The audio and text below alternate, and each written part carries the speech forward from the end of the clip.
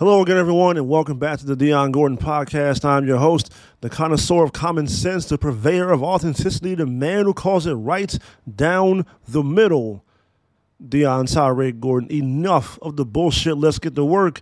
I want to begin this edition of the Dion Gordon Podcast by reciting a tweet that was sent out at the beginning of the season, before the season started, by the third greatest basketball player of all time and the star of the critically acclaimed hit movie Space Jam 2. Who else am I talking about? Of course, I'm talking about LeBron James, who sent out a tweet before the season started, a message aimed at all the naysayers, all the detractors, all the quote-unquote haters who had the audacity, the unmitigated gall, the temerity, the nerve to question and call out the Los Angeles Lakers roster and the ages of the players on that roster, the personnel, the overall roster construct, the people like myself who had questions, who had doubts about the roster construct of the 2021-2022 LA Lakers. LeBron James went on Twitter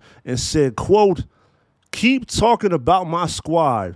Our personnel ages, the way he plays, he stays injured, we're past our time in this league, etc., etc., etc. Do me one favor, please." Please in big, bold, capital letters with 4 exclamation points. Do me one favor, please. And I mean please. Keep that same narrative energy when it begins. That's all I ask. Thank you.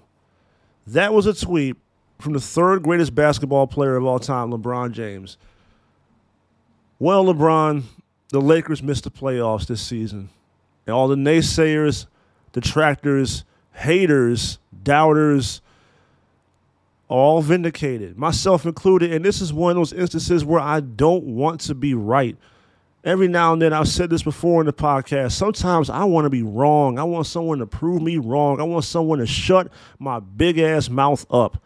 I want someone to do the opposite of what I said they were going to do. But in this instance, in this case, the Los Angeles Lakers, my favorite basketball team, did exactly what I said they were going to do before the season started. The season went exactly as I thought it would. I was one of the naysayers. I was one of the doubters. I was a quote-unquote hater against my own team. But as I say in the intro for every podcast, I'm the connoisseur of common sense, the purveyor of authenticity, and the man who calls it right down the middle. I don't care if it's my favorite basketball team. If they fucking suck, I will say so explicitly and directly and straight to the point. The Los Angeles Lakers fucking suck. They are abysmal, they are garbage, they are putrid, they are a dumpster fire, a purple and gold dumpster fire. 33-49 on the regular season. A team with 4 of the top 75 players in NBA history.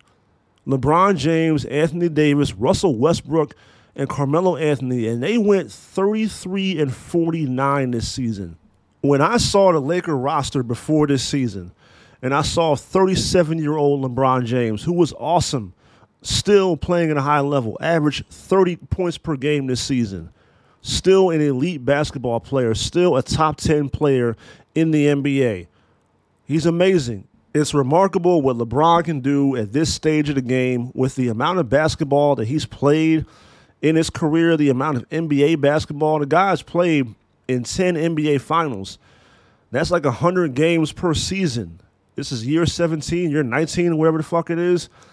This guy, in NBA years, I mean, technically it's 19 years. In reality, he's probably played about 27 years of basketball. All those playoff games, all those deep postseason runs, trips to the finals, Olympic games he's played in 04, 08, 2012. This brother has played a lot of basketball. And for him to still be able to function at a high level that he does, you got to salute it. It's impressive. I talk shit about LeBron. I sarcastically deride him on a number of occasions. But still, LeBron James is an awesome basketball player. And what he's doing at this stage of his career is phenomenal. But he's 37. And he's going to get injured a lot. And he did this season. He missed a lot of games. And then when you surround him with a number of other people who are also on the wrong side of 30, Dwight Howard, DeAndre Jordan, Kent Bazemore, Wayne Ellington, Russell Westbrook, Rajon Rondo was on the roster to begin the season. A number of guys, Trevor Ariza, a plethora of dudes who are on the wrong side of 30. They are long in the tooth. They are old. They are ancient. They are prehistoric. They are geriatric. They are antique basketball players. When I sat down and looked at the construction of this team, the roster construction of this basketball team before the season started, I had doubts. One of the questions I asked, one of the many questions that I asked about this Laker team is, how are they going to hold up for a full 82-game basketball season? At what point does age and attrition set in? How are these guys going to be able to manage playing a full 82? These are old dudes. They played a lot of basketball. The Lakers are one of those teams, they have a roster filled with guys who got to put ice on their knees before the game even starts. The opening tip hasn't even gone up yet. The referee hasn't even blown the whistle yet. We just got done with pregame introductions. The fans are still filing into the arena. The game has not even started yet, and you got guys on the Lakers roster because of their age and attrition and how old they are and how fucked up their bodies are. They got to ice their knees before the game even starts. That lets you know right there. That's a telltale sign. This is a bad basketball team. What happens when you match up with young, athletic basketball teams that can get up and down the court in transition in the open floor? They're going to embarrass you. They're going to make you look bad. They're going to leave you in the dust, and that's what happens to the Lakers time and time again this season. Defensively, awful, inept, pathetic. Energy level, non-existent. Offensively, lame, stagnant, complacent. What else? Couldn't defend the paint. Couldn't defend the perimeter. Zero identity. What was the Lakers' identity this season? A lazy-ass old basketball team, a lethargic group of senior citizens who can't compete with other basketball teams? How many times this season did you watch a Laker game and see them actually play well for like a 5 or 10 minute stretch, build up maybe a 5 or 10, 15, maybe even a 15-point lead, and then as the game progresses, that game just poof, vanishes into thin air. Poof, Vamoose, son of a bitch, it's out of here, it's gone. They'll play well for a 5 or 10, maybe on a good day, a 15-minute stretch. And then after that, it's over because they're old and they can't sustain it. They can't keep it going. But trust and believe, when they got that 10-point lead, a lot of crazy, elaborate handshakes, a lot of chest beating, a lot of mean mugging, a lot of celebrating. You know, LeBron a couple weeks ago dunked all over Kevin Love. He crushed the buildings on Kevin Love. He took the gravity out of Quicken Loans Arena in Cleveland, Ohio, his former home arena where he should go back to. But he destroyed Kevin Love at the rim. And what is he doing? Beating his chest, pushing the earth down, celebrating, mean mugging, all that shit, talking shit on Twitter after the game. And it's like, bro, your team is fighting for a play-in spot right now. Your team at that point was the 9th or 10th seed in the Western Conference, and then ultimately you end up missing the playoffs and missing the play-in tournament. But there you are in late March on a 29 or 30 win basketball team at that point, dunking on someone who's never been known for playing defense ever. And there you are celebrating, and you're the leader of the team. You're the Pied Piper of all this. They follow you. They follow your direction, your lead. So when someone like Austin Reeves or Taylor Horton Tucker sees LeBron James celebrating, well, what are they going to do? They're going to join in. He's LeBron. He's a famous star basketball player, superstar basketball player, a legendary icon of the sport. So if he's celebrating, it must be okay to celebrate, even though we're a 30-win basketball team late in March. People kept asking me, because they know I'm a Laker fan, do you think the Lakers are going to make the playoffs? Oh, you guys are still fighting. You're fighting for a play-in spot. I told people, the Lakers don't deserve to make the playoffs. When you've only won 31 games at the beginning of April, the season's almost over at that point. There's like 9 or 10 games left. You're sitting on 31 wins, and people got the nerve to ask me about playoffs? In the words of Jim Moore, playoffs? We're just trying to win a fucking game. What are you talking about right now? Playoffs? Playoffs? The Lakers had no business being in the playoffs. The Lakers did not deserve to make the playoffs this year, and they didn't. And good. When the Lakers were getting their asses kicked routinely after the All-Star break in big games that they had to win, that Sunday night game versus the Pelicans about a month and a half ago, that was the game where DeAndre Jordan tried to pass it from the other free throw line or try to shoot it I don't know what he was trying to do. I don't know what was going on between his ears. He had some ridiculous Shaq the Fool type play. As the Lakers are getting 7 different shades of shit beat down their leg by the New Orleans Pelicans and losing by 33 points on national television. The world is watching this. And here you are, this 7-foot-tall lummox bringing the ball up the court. First of all, that's a problem in itself. DeAndre Jordan is not supposed to bring the ball up. But there he is trying to bring the ball up and throws an errant pass. And that's being generous. He threw this pass into fucking Malibu. He threw this pass to El Segundo. I don't know what was going on. The score of the game, to be specific, to be accurate, was 87-59 Pelicans. You're losing 87-59 at home. You need to win games like this to try to make the playoffs. And people had the nerve to ask me as a Laker fan, do you think the Lakers are going to make the playoffs? No. Fuck no. Are you serious right now? The Lakers would go on to lose that game 123-95. They would then lose their next game to the Dallas Mavericks 109-104. They had a Thursday night game on TNT that was equally as embarrassing. The co-tenants, the other team that plays at Crypto.com Arena, the Los Angeles Clippers, a team so pathetic that they don't have any championship banners to hang up. They hang up selfies inside a formerly known Staples Center. The Los Angeles Clippers, the other team in L.A., the redheaded stepchild of Los Angeles basketball, beat the shit out you, 132-111. Reggie Jackson, a good basketball player, a guy that I have respect for, is out there crip walking and making a complete mockery out of the Lakers and specifically Russell Westbrook in that game. He is sea-walking on the court. He is treating this game like it's an N1 mixtape. He is showing off. And there's nothing that Westbrook or anyone else in a gold jersey that night could do about it. 132-111. Then they come back, they play a big game on a Saturday night game against Golden State. LeBron scored 53 points in this game. The Lakers win 124-116. And so many people thought, well, this is the turning point right here. The Lakers are turning the corner. They just beat the Golden State Warriors, a playoff team, a good basketball team. LeBron had a big game. Can you believe it? He's 37 years old and scored 53 points. And I told people, that's a problem. It took 53 points from LeBron James to barely beat a Golden State Warriors team that at that point in the season, in that game, was minus Draymond Green. Klay Thompson still trying to work his way back. Steph Curry in a little bit of a slump at that time. Golden State was going through it at that point. And at home, it took LeBron going off for 53 to barely get by the Golden State Warriors. You come back after that, you lose to the San Antonio Spurs. You have an embarrassing loss.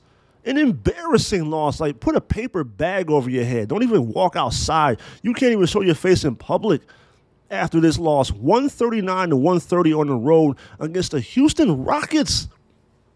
The Houston Rockets are dog shit. So if the Houston Rockets are dog shit and they beat the Lakers, what does that make the Lakers? The Rockets won this game 139-130. They scored 19 points in overtime. The score after regulation was tied at 120. The Rockets outscored them 19-10. How do you allow a team to score 19 points in 5 minutes? What are you doing? Are you playing defense? Do you care? Do you have a pulse? Do you have a pulse? Are you alive right now? Are you showing vital signs? You go on the road. You know you need to make the playoffs. Must-win situation. Pivotal. Big game against a bad basketball team. No disrespect to the Houston Rockets. That's a rebuilding basketball team. They got young pieces down there. They're trying hard. God bless them. But they're not that good. What they win this year, 15, 16, 17 games? Who knows? They're a lottery team. Everyone knows that. but they kicked the Lakers' ass in this game. They scored 19 points in 5 minutes. And yet and still, people continue to ask me, what do I think about the Lakers making the playoffs? I had as much confidence in the Lakers making the playoffs this year as I do in LeBron James' acting abilities in Space Jam 2. I had as much confidence in the LA Lakers making the playoffs this year as I do in Vladimir Putin bringing peace between Russia and Ukraine. Rooting for the Lakers to make the playoffs this year was like rooting for a crackhead to turn his life around. You want it to happen, but in the back of your mind, you know eventually this motherfucker is going to be found dead in an alley somewhere. The Lakers are trash.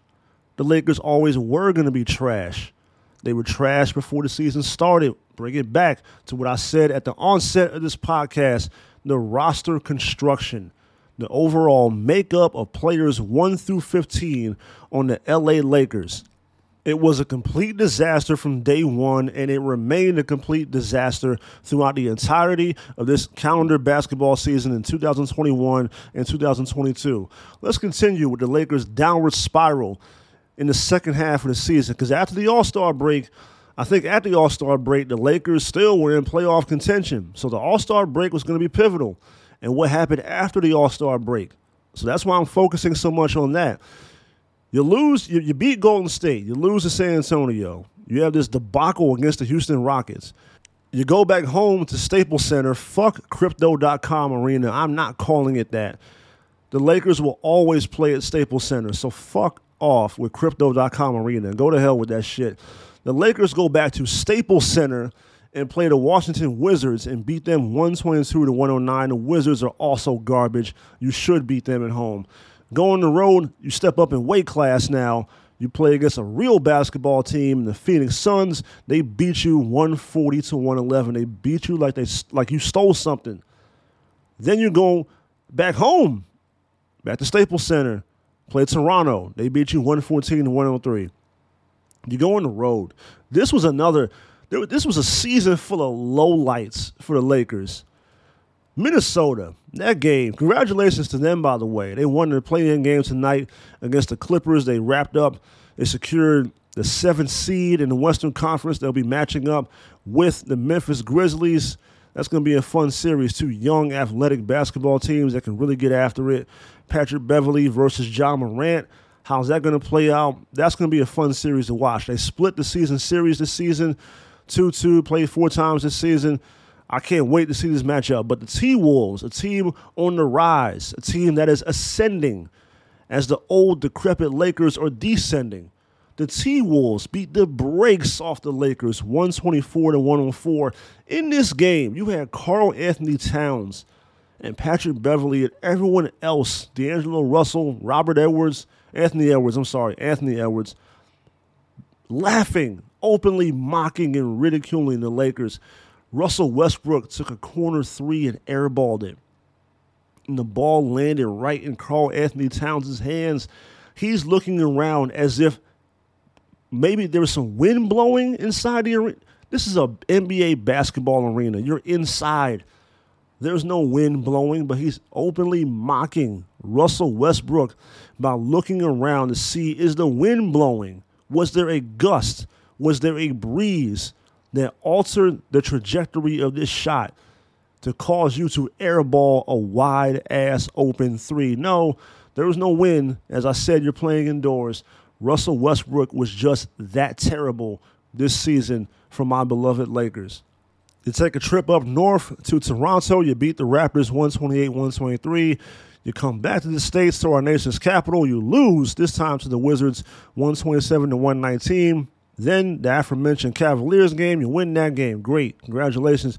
Lose to Philadelphia 126-121 in the following game. The Pelicans, who seemed to own the Lakers in the second half of the season. That was a Friday night game.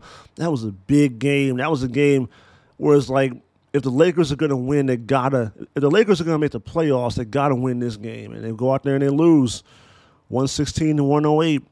And then Dallas beats you down 128-110. And Utah collects your soul 122-109. The Pelicans, again, like I said, they own the Lakers. you break it down, you look at the schedule. One of the reasons why the Lakers missed the playoffs, 3 losses to the New Orleans Pelicans. I don't even know what to say about that. The Nuggets beat you. The Suns once again kicked your ass. The Warriors beat you. You beat the Thunder. Wow. And then you finish up at the end of the season with a victory against the Nuggets. By that point, that Suns game wrapped up the entire season. That Suns game officially eliminated the Lakers from playoff contention. It should be noted that star forward Anthony Davis went down with a mid-foot sprain in February in a game against the Utah Jazz at Staples Center, which unfortunately was a recurring trend for the Lakers this season. Anthony Davis missing basketball games. He played 40 games this season. It's an 82-game schedule. Anthony Davis played 40 of them. A various assortment of injuries throughout the entire season. Foot, groin, calf, ankle, knee, quad, whatever. The brother was always hurt. AD stands for always disabled. He could not stay on the court this season. Consistently injured and banged up. And Anthony Davis is not the best player on the team. LeBron's the best player on the team. But Anthony Davis is the most important player on the team. The one year he was actually able to stay healthy and be fully functional, the Lakers won the championship under dubious circumstances. But the Lakers still, it's in the record books, 2020, they are your 2020 NBA World Champions. They won a title the one time Anthony Davis could figure out a way to stay healthy. Past 2 seasons hasn't been the case. Remember, the Lakers were up 2-1 in that playoff series versus Phoenix last season. And then AD went down, and that's when Phoenix reeled off 3 consecutive wins and won the series and moved on and eventually got to the NBA Finals. But without AD, the Lakers really ain't shit. LeBron can only carry it so much. And at this stage of his game, where he's at in year 19, it's asking a lot for a guy who's played that much basketball to go out there and try to carry the team when you don't have your sidekick. You don't have the Robin to your Batman, the Pippen to your Jordan. You don't have that other dude that was brought in that the future was mortgaged for, that 4 first-round draft picks were traded to the Pelicans to acquire Anthony Davis. When he's not available, the complexion of this team changes dramatically. And like I said, LeBron just can't, at this point where he's at, he can't carry a team like that anymore. Then you factor in the Russell Westbrook problem. Westbrook this season, there aren't enough negative adjectives to describe how bad Russell Westbrook was this season.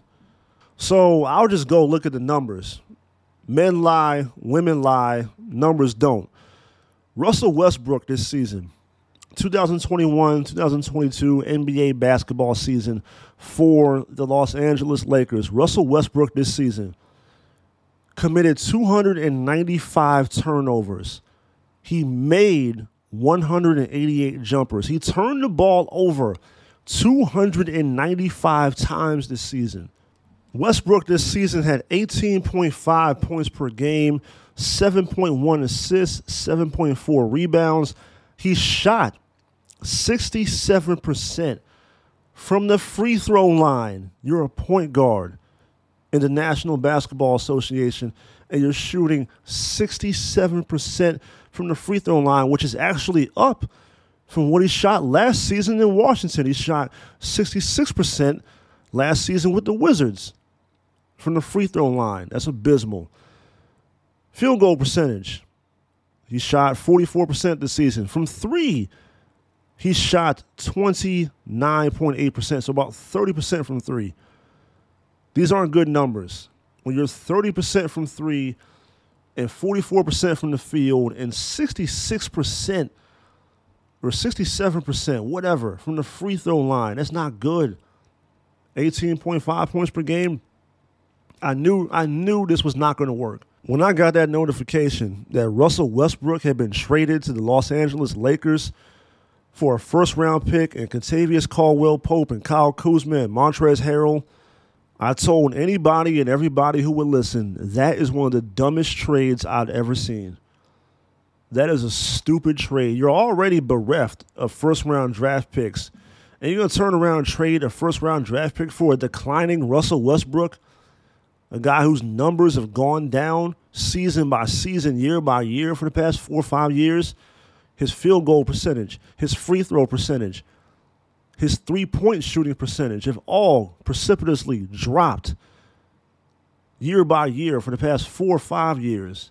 And you're going to give up a first-round draft pick? Like I said, you already don't have a whole lot. You traded 4 first-round picks for Anthony Davis, who can't play more than 40 games in the season. You're going to give up another first-round draft pick for Russell Westbrook, who just doesn't have it anymore. He's not that guy. He's not 2014, 15, 16, 17 Westbrook. He had a nice year in Washington last year. Second half of the season, he was especially good. He helped get them to the playoffs last season. That was last year, though. And that was a play-in situation. That was get to the playoffs and get quickly escorted out of the playoffs in the first round. But the biggest reason I knew it was not going to work was Russ is a ball-dominant player. He needs to have the basketball in his hands to be effective. Well, when you're playing alongside LeBron James, you're not going to have the basketball in your hands. He's going to have the basketball for about 15 to 18 seconds in the shot clock because there's only one way LeBron can play. He has to dominate the basketball. He can't play off ball. You're not going to see LeBron catch and shoot, come off a screen. And you're also not going to see Westbrook do that because he can't shoot. He's a worse shooter than LeBron is. I'll give LeBron credit. He's worked on his outside perimeter shooting game and gotten better at it over the years. Westbrook is awful. Westbrook is the drizzling shits shooting from the perimeter. He can't do it. It's not there for him. And when you bring him in and put him alongside LeBron and LeBron plays the way LeBron plays because that's the only way LeBron can play, and Westbrook can only play his way, it's going to be what you saw this season, a complete fucking catastrophe. A fiasco. Is utterly embarrassing to watch Westbrook and LeBron play. Frank Vogel, who was fired earlier today, it was news to him 2 days ago he was getting fired. He found out during the post-game news conference. He found out via tweet from Adrian Wojnarowski from ESPN when some reporter, after the Denver game was over with, asked him about his job status, asked him about a report from Woj about being fired, terminated, let go from the Lakers, and he said, quote, "I don't know shit." The whole thing was very awkward and uncomfortable to see a guy finding out about losing his job from a reporter. No one in the Laker organization had the decency to tell Frank Vogel they were letting him go. That's fucked up. And to me, he was a scapegoat for the overall failure in roster construction of the LA Lakers. I don't blame this season on Vogel. The only thing I say Vogel could have and should have done better is his rotations.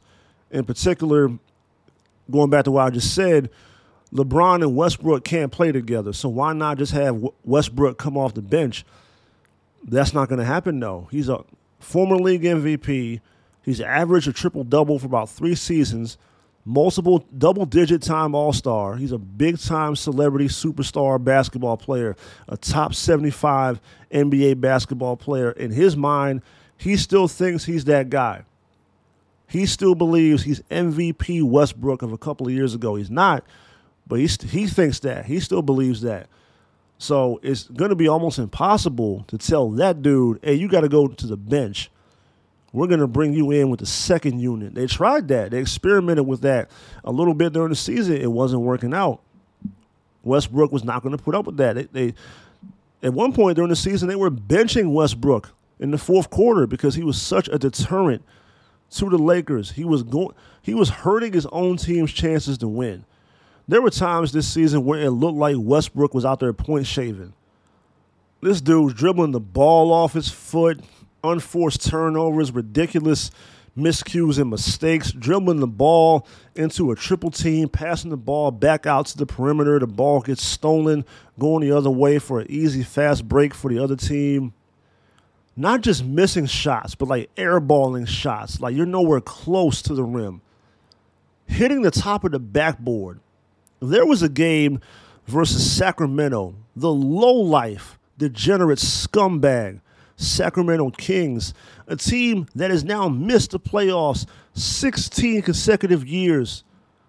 There was a game versus Sacramento in Sacramento where Westbrook was so terrible and missed so many shots. They started playing "You're as cold as ice" inside the arena. The Sacramento Kings are trolling you. The Sacramento Kings are talking shit about you. You in dire straits. Being made fun of by the Sacramento Kings, that's like a retard calling you stupid. That's like Donald Trump questioning your integrity. How do you get ridiculed by a team that's missed 16 consecutive playoffs?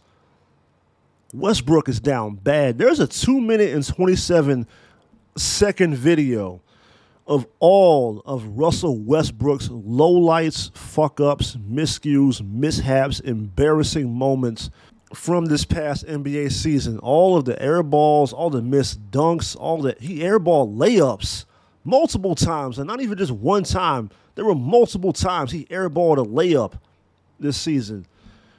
There were times he tried to take a mid-range jumper and hit the top of the backboard and nothing else.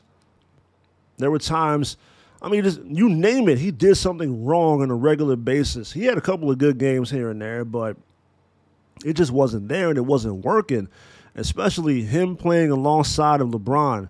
LeBron's always had success playing alongside shooters, perimeter jump shooters. LeBron can do his thing and facilitate the offense the way he does. And then when the double team collapses on him and kick the ball out to the perimeter, and someone like Kyle Korver or Ray Allen or Channing Frye, J.R. Smith, someone who's good at shooting a basketball, will make the jump shot and make LeBron look better. He's a great passer. So that's why LeBron always got credit with that false narrative of he makes his teammates better. No, he's just surrounded by great shooters most of the time. The roster construct of his team made sense, especially in Miami.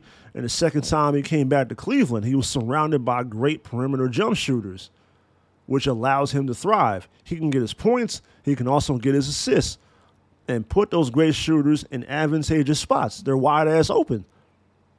All the attention is focused on LeBron. This Laker team, you have no perimeter shooting at all. Carmelo Anthony is the best shooter on the team. Other than that, who else you got? The white boy Reeves? Malik Monk? Kendrick Nunn didn't even play this season. This whole team was a mess. They were a mess. Injuries, ineptitude. Westbrook one time was asked during a post-game news conference, what's the scouting report against the Lakers? He said everyone's scouting report is to simply give more effort, to play harder. When he said that, my jaw hit the floor. I appreciate the honesty and the transparency, but the fact that you would openly admit that is a bit jarring. And the fact, really, it confirmed everything that people like me saw when we sat down and watched a Laker game. If you simply try harder than them, you can beat them. They don't rotate on defense. They don't communicate on defense. They don't dive for loose balls. If you get a lead on the Lakers, they'll quit. They'll fold the tent. They'll pack it in. They're a bunch of front runners. As I said earlier, when they have a lead, they're celebrating. They popping bottles. They're going wild out there. But when the opposing team gets a double-digit lead, it's over. It's curtains for the Lakers. They quit. They go into the tank. They don't want to do it anymore. Front runners, taking on the identity of their best player. Front runners. When the tough get going, when the going gets tough, the Lakers get going. Front runners. They don't really have that intestinal fortitude to battle back, to fight, that gumption, that toughness. They don't have that. This current incarnation of the Lakers didn't have that. When they were down, they stayed down. No heart, no resiliency, none of that. This was a bitch-ass basketball team. Today, they had their exit interviews on the way out, ready to get the offseason started. 1, 2, 3, Cancun. That's how the Lakers get down nowadays. No postseason for us. But in the exit interviews, LeBron James said he doesn't consider this past season to be a failure. Are you fucking kidding me right now? You won 33 fucking games. 33-49. That's not a failure. A team with 4 top 75 players on it. A team that had championship aspirations. A team with LeBron James and Anthony Davis, Russell Westbrook, 2 former league MVPs on this squad. A team in Los Angeles. You play for the Lakers now, LeBron. It's championship or bust every season for the Lakers. I don't care who's out there playing for the Lakers. Even those years when it was Tariq Black and Robert Sacre and Jordan Hill and Andrew Gaudelak and Brandon Bass playing for the Lakers, Yi Jianlian, it doesn't matter. It's still championship expectations. It's probably not going to happen with those guys playing for the Lakers, but still, us Laker fans have high expectations. So for you to sit there and say, well, I don't consider this season to be a failure, that's fucking ridiculous. That's completely detached from reality. What do you mean this is not a failure? No, this is an absolute failure. This is a catastrophic failure. This team was picked by many experts and pundits to represent the Western Conference in the NBA Finals. LeBron himself is championship or bust. He's played in 10 NBA Finals. That's the expectation for him. Every year, it's either you get to the finals or the season was a failure. This team couldn't even make the play-in tournament. How do you not call this a failure? You finished 11th in the Western Conference. You couldn't even make the play-in tournament. This was a failure. He said because we came to work every day, we never gave up. We never turned against each other. We kept our focus, kept our sanity or whatever. Man, shut the fuck up, man. What do you mean you came to work every day? You're supposed to. The fuck you talking about? That's like that old Chris Rock joke where he's like, guys want to get credit for doing simple, basic shit. I pay bills on time. I take care of my kids. You're supposed to do that shit. What you need credit for? You're supposed to show up for work. You're supposed to try hard and give effort. You're supposed to play the game like you mean it. Take it seriously. You're supposed to do that shit. What are you talking about? We played hard this year. We stuck together, so it's not a failure. No, you're 33-49. That's a failure. You're 16 games or 8 games, however you want to slice it, under 500. As if that wasn't bad enough, Westbrook blames all of his failures on Frank Vogel. You point the finger at Frank Vogel. Dude, was Frank Vogel out there shooting the basketball for you when you hit the top of the backboard or hit the bottom of the shot clock? Is that Frank Vogel's fault? Was it Frank Vogel bringing the ball up the court against Houston and dribbling the ball off his foot? Was that Frank Vogel? Was it Frank Vogel's fault? Was it Frank Vogel's fault you committed 295 turnovers this season? Whose fault is that? Where is the accountability? Where's the ownership in all this? Just say you had a bad season. Everyone saw this. It's on television. Laker games were usually on national TV. Millions of people saw this shit. You played terribly this season. You were a steaming pile of dog shit this year. And to make matters worse, there's no future for the Lakers. Westbrook has a player option to come back next season for $47 million. Now, do you think for 1 second that Russell Westbrook is going to turn down that player option? Where else next season is he going to get $47 million? It ain't going to happen. He's coming back next season unless they trade him. But then again, how can you trade him? I saw a clip on ESPN earlier talking about maybe a deal to Indiana, to the Pacers, where the Lakers would give up 2 more first-round draft picks in 2027 and 2029. 2 first-round draft picks 5 and 7 years from now, respectively, plus Russell Westbrook, to the Indiana Pacers from Malcolm Brogdon and Tyrese Halliburton. Why the fuck would the Pacers even accept that deal? You're going to give me 2 first-round draft picks 5 and 7 years from now, and the scattered remains, the remnants of what used to be Russell Westbrook? Nah, man, go fuck yourself. That would be my reaction if I was the Indiana Pacers team president, general manager, whatever, if Rob Pelinka got on the phone to call me up and say, hey, we're going to offer you 2 first-round draft picks 5 and 7 years from now and Russell Westbrook from Malcolm Brogdon and Tyrese Halliburton, I would kindly, politely, discreetly tell Rob Pelinka to go fuck himself and hang the phone up. And speaking of Rob Pelinka, if we're going to fire somebody, why wasn't it him? Frank Vogel has more legitimacy and more reason to continue being employed by the LA Lakers than Rob Lowe with cable does. You know, Rob Lowe with DirecTV, he's pretty awesome, but Rob Lowe with cable, he is the general manager of the LA Lakers and does a very shitty job of being the LA Lakers general manager. Pelinka got that job because of association, because of having friends in high places.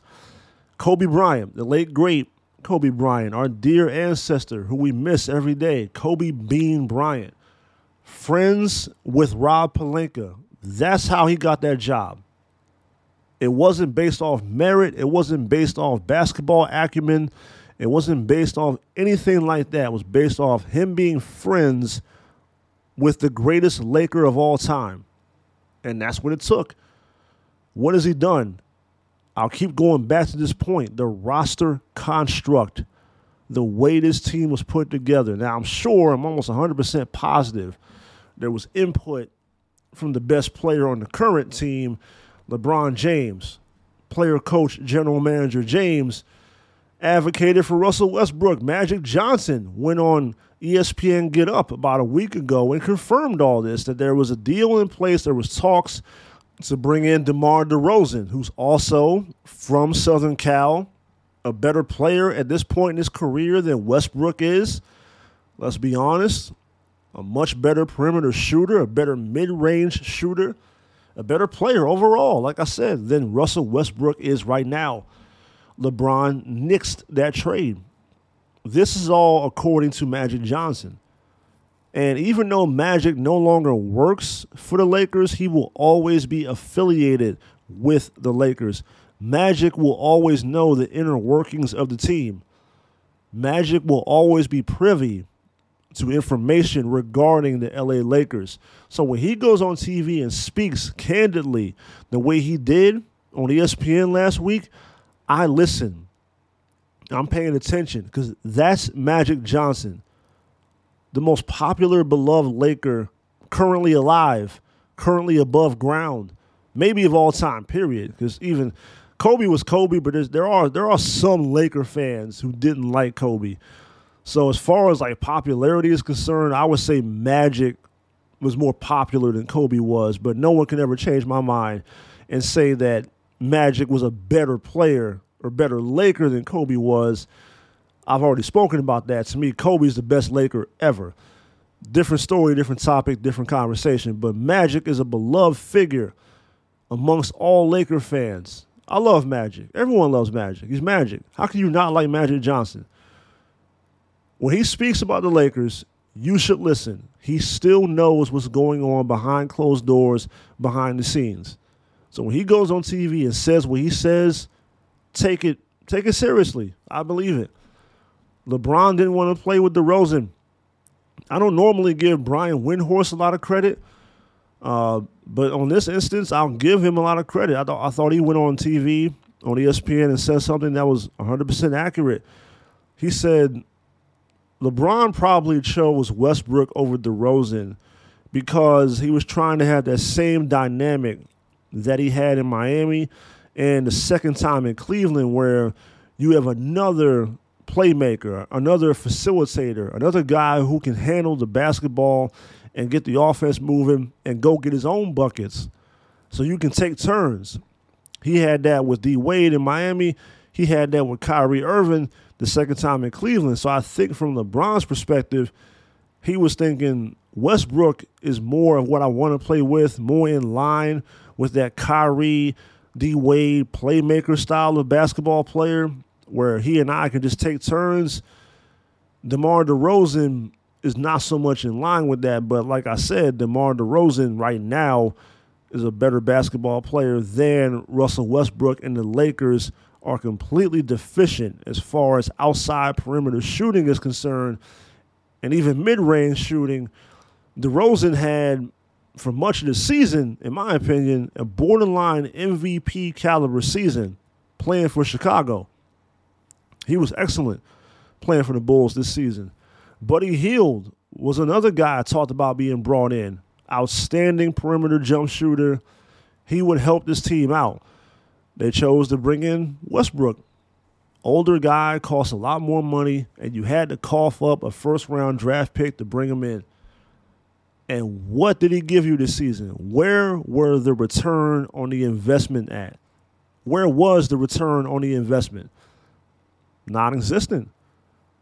And I hate to keep dumping on Westbrook, but it was appalling watching him play basketball this season. I'm sorry, man. I'm sorry, not sorry. Fuck all that. Laker fans, we expect a certain level of competency on the court. At least be competent in what you're doing. Westbrook, for the most part, looked incompetent. Like he didn't know what to do. Like he didn't know what was going on. And I understand it's going to be difficult playing alongside LeBron, but the least you can do is not airball open threes. The least you can do is not dribble the ball off your foot. And then, for me as a longtime, true, honest, legitimate, real Laker fan, I sit back, I look at the rest of the league. Tonight, I'm watching Minnesota and the Clippers. I already referenced that game earlier. D'Angelo Russell had 29 points tonight. About 6 rebounds, 5 assists, or whatever. Hell of a game. He was a major reason why they won that game. Karl Anthony Towns was awful. 3 of 11, fouled out, 11 points. He was terrible. Anthony Edwards, D'Angelo Russell, they were awesome. And one of those guys, D'Angelo Russell, in 2015, was the second overall pick in the draft to the Los Angeles Lakers. The young core that we were assembling for so many years. D'Lo Russell, Brandon Ingram, Julius Randle, Kyle Kuzma, Jordan Clarkson, Ivanka Zubic, Lonzo Ball, Alex Caruso. They're all gone. They're all gone. Larry Nance Jr., a guy like that, is a guy I would love to have back on the Lakers. They're all gone. We mortgaged the future for a crippled, broken down superstar basketball player in name only. And what do we have left? Then you give up another draft pick for a guy who's physically declining and has no game right now. Where is the future for the LA Lakers? Where are the first-round draft picks? The overall consensus from listening to LeBron, AD, and Westbrook talk was that the biggest problem with the team this year was injuries. We would have been a good team if we all could have stayed healthy. Injuries was the reason why we missed the playoffs this year. So we're going to run it back next year with the same group of guys who couldn't stay healthy this season. Westbrook could. Westbrook played 78 games, but LeBron and AD couldn't stay on the floor. But we're going to run it back with the same group of guys a year later and a year older and think the results are going to be better. I don't see that happening. And you're going to pay Westbrook $47 million next season, and Anthony Davis about $38 million, and LeBron about $44-45 million. That's a lot of money in 3 players who are physically declining. That's a lot of money, a lot of capital. And for a Laker fan like me, where's the hope for next season? I don't buy that all they had to do was stay healthy. Well, there's a reason you couldn't stay healthy, because you're older now. You're more inclined to physically break down. And I don't believe, as I just said, there's going to be better next season when you're a year older. I don't see that happening. This big 3 for the Lakers played about 21 games together this season. Next season, who knows? It should be more. It might be less, or it might be the exact same. We don't know. And that gives me no hope. With the dismissal of Frank Vogel, we currently don't have a coach. Who's going to be the next coach of the Lakers? LeBron was quoted as saying that he was enthused by the idea of Mark Jackson leaving the broadcast table for ESPN and ABC and taking a job coaching the Lakers.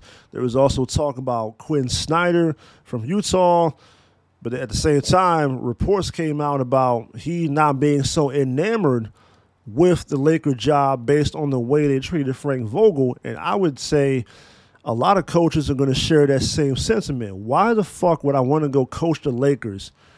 As toxic as that environment is, with LeBron being a diva, Westbrook being a diva, Anthony Davis can't physically play basketball most of the time. This toxic environment, this awful situation you have going on with the Lakers, the ineptitude of the front office, Jeannie Buss, Rob Pelinka, Kurt Rambis, whoever the fuck is calling the shots for the Lakers right now, all of them are worthless and inept. Why would any reputable coach want to go there?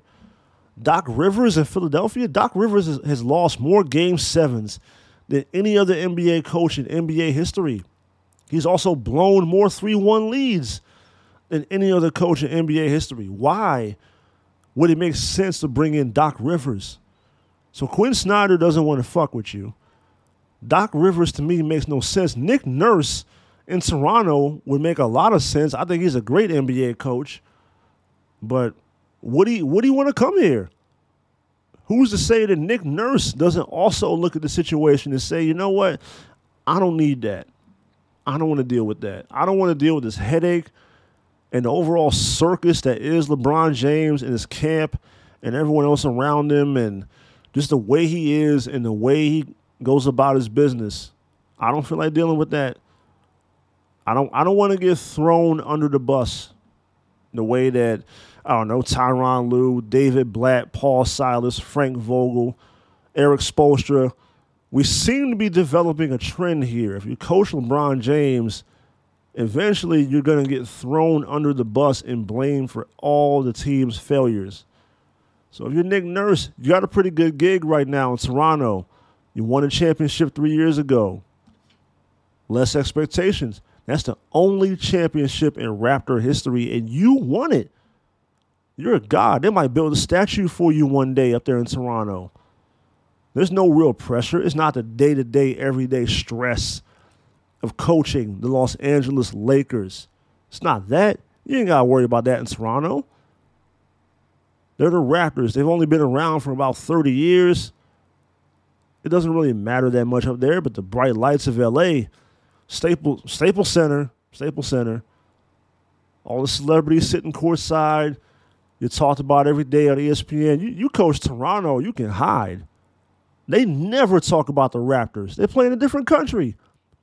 No one really cares about the Raptors. Even the one 2019 when they won a championship, nobody really paid attention to them. Paid that much attention to them. It's the Toronto Raptors. Coaching the LA Lakers is a whole different beast. As far as Mark Jackson is concerned, I would love to have Mark Jackson come in and coach the Lakers. I feel like he was done dirty, done wrong in Golden State. He helped put that team on the map. That franchise was a joke before Mark Jackson took over. He won 54 games. He taught Steph Curry, Klay Thompson, and Draymond Green how to win. He helped build that dynasty that has existed in Golden State for the past 10 years. He set the wheels in motion for a team that will go on to make 5 consecutive trips to the NBA Finals. I have zero problem with Mark Jackson being the coach of the Los Angeles Lakers. But for me, from his perspective, why would you want to give up a good thing? You got a great gig right now. You're on the lead commentary team for the NBA. Mark Jackson, Jeff Van Gundy, Mike Breen, the best commentary team in all of basketball right now. You get to call the NBA Finals every year. You're making money, good money, I'd assume. Stress level, non-existent. All you got to do is sit there and talk about basketball for 48 minutes and, give out an occasional mama, there goes that man, 8-ball corner pocket, etc. All your little catchphrases, that's all you got to do. If I was Mark Jackson, I would stay on television. I'd remain with the A team, the number one commentary team in pro basketball. Of him, Van Gundy, and Breen, I'm not giving that up. That's a sweet job right there. But I don't know. If Mark Jackson wants to get back into coaching, I mean, God bless him. He deserves an opportunity. Because if I keep hearing about a guy like Mike D'Antoni getting more opportunities, potentially taking over in Philadelphia once they inevitably lose in the first or second round and Doc Rivers gets fired and D'Antoni's going to take over, if a guy like D'Antoni can keep getting opportunities, how come Mark Jackson can't even get a second opportunity? I don't know. But one thing I do know is that I'm ecstatic. I'm so happy that the Lakers season has come to an end. It's over with. We no longer have to suffer and deal with this national nightmare known as the Los Angeles Lakers. They never deserved to make the playoffs. When you have a guy, a high-profile player from your team like Russell Westbrook, openly admitting that if the other team gives more effort, they can beat us, I can't get over that. I'll never get over that. What do you mean if all they do is just give more effort, they can beat us? That's unconscionable. I can't reconcile someone saying something like that. When you're a professional athlete, I appreciate the honesty, but at the same time, you're grown men, you're getting paid a lot of money. At the very least, you should give some type of effort. And from what I saw from the Lakers, the majority of this season, not a whole lot of effort, especially defensively. They just sucked. Everything about them, all season long, start to finish, they just sucked. This was one of the worst Laker teams I've ever seen. And yeah, I watched a team for the Lakers win about 15 or 17 games a couple of years ago, 2015, 2016, something like that. But you go back like 2018, they won 35 games, 35 and 47, with Brook Lopez and a very young Lonzo Ball his rookie season, Julius Randle, Zubac, Caruso, Kuzma, Clarkson. You know, those guys were there. And I'm always going to say this. I would much rather keep that young core, that young nucleus together and build that team organically as opposed to blowing it up, mortgaging the future, just for a COVID-19, George Floyd, Disney, ABC bubble championship in a season where there was a 4.5-month break in the middle of the season. I will never accept or acknowledge that championship. Even as a Laker fan, I will never accept or acknowledge that championship. LeBron been there 4 years, missed the playoffs twice, won the Fugazi championship, and last year got beat in the first round. What are we supposed to do with that? There wasn't even a fucking victory parade for the 2020 championship. Did it even happen? Did it really even happen? The entire world was in shambles. You won a championship where the whole world was in dire straits and shambles. And even with that being said, we got rid of a lot of the guys who helped win that championship that year. That was a good defensive basketball team. And Frank Vogel is a defensive coach. And you win that title, you lose Caruso, you lose JaVale McGee. I mean, I don't understand what the Lakers are doing. I'm not sure if they understand what they're doing. You had a proven formula to win. Even with the world being in shambles and what 2020 represented and everything that it was, and the COVID-19, George Floyd, Mickey Mouse, Disney, ABC, Black Lives Matter championship, they still had a good team that year. They had a good team before the pandemic happened. And you go ahead and blow up that roster. You get rid of a lot of those good pieces to bring in guys who were not good pieces. They bring in guys who can't defend and can't shoot. And then you wonder why you're 33 and 49. So basically, in summary, this current season was terrible. I already anticipate next season being terrible. I don't know what we have going forward.